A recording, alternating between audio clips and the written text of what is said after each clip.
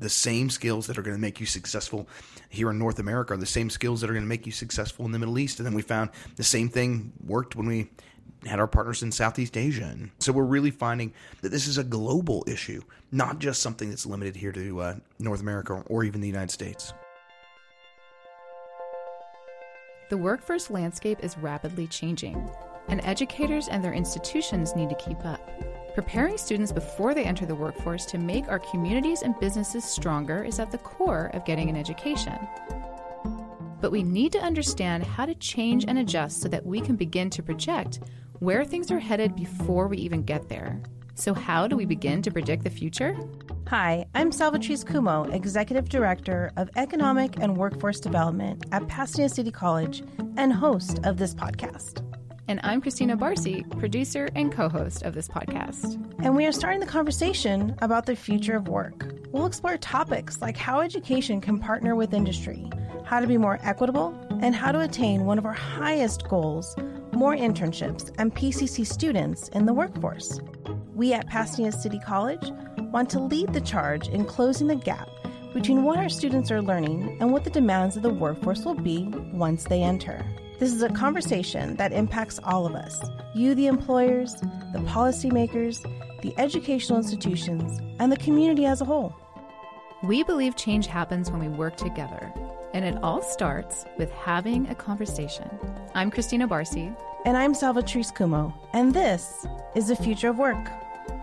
Hi, this is Christina Barcy, the co-host and producer of this podcast, and I am here today with Josh Davies, the CEO of Center for Work Ethic Development. He is the opening keynote at the Future of Work virtual conference happening November 12th. If you have not signed up yet, it is free, and the link is in the show notes to join us.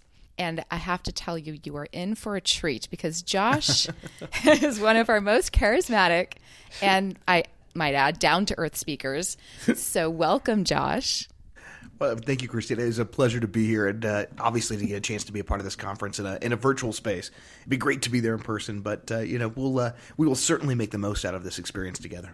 Absolutely. And of course, with virtual, more of you can join. Yeah. I mean, it eliminates all that. And, certainly you don't have to deal with LA traffic. That's a plus right there. It's a giant plus. So, Josh, let's jump right in. I want to ask you to tell us just a little bit more about what it means to be the CEO of Center for Work Ethic Development. And what is Center for Work Ethic Development?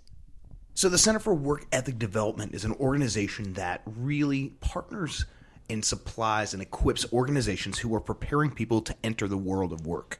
Sometimes that looks like our college partners. Sometimes it looks like secondary and middle school education. Sometimes it's nonprofit, community-based organizations, government workforce. We do work with correctional facilities, military establishments. Again, anyone and everyone. We really want to help prepare people for the realities of work. And one of the things we found is that organizations out there are doing a fantastic job teaching technical skills and really the nuts and bolts of what's out there. But unfortunately, one of the missing links for a lot of people was this just basic entry-level how to work, the basics of it. We call it the 7 A's: attitude, attendance, appearance, ambition, acceptance, appreciation, and accountability. And building those into people's curriculum and that skill set we find is really helpful for people. And so we get a chance to work with partners all over the country. We have more than 750 organizations across all 50 states, 6 foreign countries, all using some part of our tools in order to help better prepare their workforce. And what's great about that is I get to interact with people who are doing amazing work all over the country. And it also has given me a window into what's happening in the real world in terms of what's out there and, more importantly, what's coming on the future and how we can better prepare as we look at, really not just today, but for tomorrow, which fits in perfectly really with this conference. Wow. So that is amazing. You mentioned 2 things that I found really interesting. One, that you create tools. So I want to talk about that just for a moment. And also you're approaching this from a global perspective. That's really interesting. Yeah, it's been that part has been a bit of a surprise. But in terms of tools, we have a curriculum program, a certification. We've got online training. We do some consulting, working with different organizations to help them implement, whatever it takes in order to help them integrate and build and be intentional about building these otherwise known as soft skills or workplace skills into the rest of the skill academic and technical training that they're doing, whether or not that's in a CTE program or whether that's on the academic side of the house for some of our different institutions. In terms of the global feed, it's been really interesting to see. I had no idea kind of what we might be doing, but it was about 6 years ago now we got introduced. We actually partnered with another organization and developed a whole soft skills curriculum for all of the public schools in the Kingdom of Bahrain. And where is that? It was just one of those really interesting projects, and we had no idea what to do. But we went in and worked with a group there and did a bunch of focus groups. And what we found is that, interestingly enough, no matter where people are in the world, these foundational workplace skills are really universal. That employers were demanding them no matter where people were. And then there were some minor cultural differences, but we thought we might have to do some major work around the 7 A's and do some different things. And what we found is that we didn't. The same skills that are going to make you successful here in North America are the same skills that are going to make you successful in the Middle East. And then we found the same thing worked when we had our partners in Southeast Asia and throughout, Taiwan and some of these other areas. And so we're really finding that this is a global issue, not just something that's limited here to North America or even the United States. And what I'm hearing is it's a human issue, meaning the qualities you are focusing on are what we can grow as human beings to be better in the workplace. Yeah, I think that's a great way of putting it. Really, we talk about this, the growth of high tech, and as the future of work becomes more and more high tech, the skills that will become more and more demanded, ironically enough, are not high tech skills. They're high touch skills, because people are going to be needing more and more of what technology, artificial intelligence, automation cannot provide. And that's emotion, connection, empathy. And the ability to deliver those things in the future are going to become even more important than they are today. And I think we're seeing that now, particularly in the year we're in. So that's fascinating. I could talk to you about this all day, but I'm going to redirect us back to the conference a little bit. I'm curious what you are going to be focusing on within your keynote. So we'll talk about the future of work, and really, people talk about how unprecedented 2020 is. And it is in some ways, but really when we look at how it's impacting the future of work, it's not. What it is just an accelerant to the trends we've already been seeing. And we're going to look at how that impacts us, in particular in the space around career and technical education, and what we need to be doing today to really hop on the wave of this accelerator that 2020 has been and prepare our students. And probably doing this in a virtual environment is a perfect example of that. How do we still keep human connection? How do we still keep that relationship when you're not doing things face to face in a way that we've been used to, and taking advantage of those kinds of things? So really, the focus is going to be on how we continue to evolve what we do to better prepare our students for this uncertain future. Right. I like reframing 2020 as an accelerant year. I like that a lot. That sounds great to me. So we also focus a lot on equity, and I know this conference is going to be doing that as well. That's a big theme for us. Mm-hmm. How are you and your organization contributing to that conversation right now? Well, this is really one of the challenges of 2020. We talk about an accelerant, and some of those things that are accelerating are great, but unfortunately, one thing that's also accelerated is the growing divide. We talk about equity and inclusion. This has really exposed a lot of the challenges that we have in those spaces.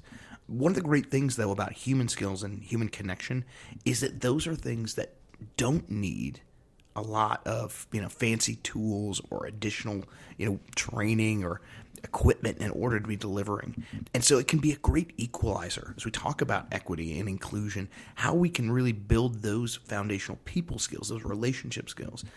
That really can help cross some of the divides and break down some of those barriers where people may not have access to the technology they need. But by providing those human skills, you can really start to take advantage of what you do have and hopefully, again, address some of those different issues as it relates to equity and closing some of those gaps. So what I'm hearing is we have less barriers when we're focusing from the inside out, when we get to just focus on our human qualities and soft skills. Yeah. I like that. Because those things don't need technology, right? They don't need some of the other tools or fancy equipment that we might need in some of the, we're like, oh, I don't have access to this. I can't get into that. Well, that may be true, but you do have yourself. And if you can, build those personal skills and those interpersonal skills, those don't require technology. And that really can help you differentiate yourself and separate yourself from some of these other job seekers who are out there, and just position yourself for a career and not just for a series of jobs. That sounds really exciting. I like the personal note that comes with. If there's one thing that you would like people to walk away with after this conference, or maybe after hearing your keynote, what would you like that to be? I don't have a word for it. I'm sure Germans have words for everything. It's like, oh yeah, I'm sure I have that feeling, but we don't have a word for it in English. But it's this combination of dread and vision, where you're like, oh my goodness, well, this is where we're headed. But yet I see where we can do something about it. Because the reality is that 2020 has been this accelerant, and the changes that we thought were going to be taking 10 years may now be taking 2 years. And if you don't address those needs now, it's really easy to get freaked out. But if you have vision around where we want to go and you can reframe it, it really gives you this sense of energy and purpose rather than despair and desperation. Fantastic. Josh, anything you'd like to add? I'm excited about this opportunity, and I will tell you what, as much as I love the opportunity to get to do this keynote, I am so looking forward to the panel presentation afterward. I look at the people who are on that panel, and I'm like, I cannot wait. I almost want to just do a 5-minute presentation and give more of my time over to them, because I really am so excited about the insight and the different visions that those people bring. So I'm super excited about that piece as well, and I hope I can do a good enough job sort of teeing things up for them to get that little deeper meat from how they see all these different things. So that's the one thing I would throw out there, Christina. Oh, I love that. That is exciting, and I have all the confidence that you're going to set them up beautifully, and that your keynote will be a smash hit, and everyone will walk away feeling like they understand something more about themselves and the workplace. I'm looking forward to this, and I think we're going to have a great experience and truly make the most out of this virtual experience, because it really breaks down, again, some of the barriers that may keep more people from attending and allows us to expand the scope of how we reach both attendees and then, more importantly, our students and communities when we get done. Absolutely. We're looking forward to it. Thank you for listening to the Future of Work podcast presented by Pasadena City College.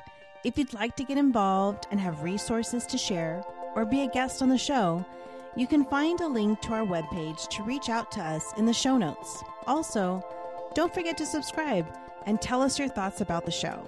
This helps more people like you discover the podcast, and you can look forward to new episodes every Wednesday wherever you get your podcasts.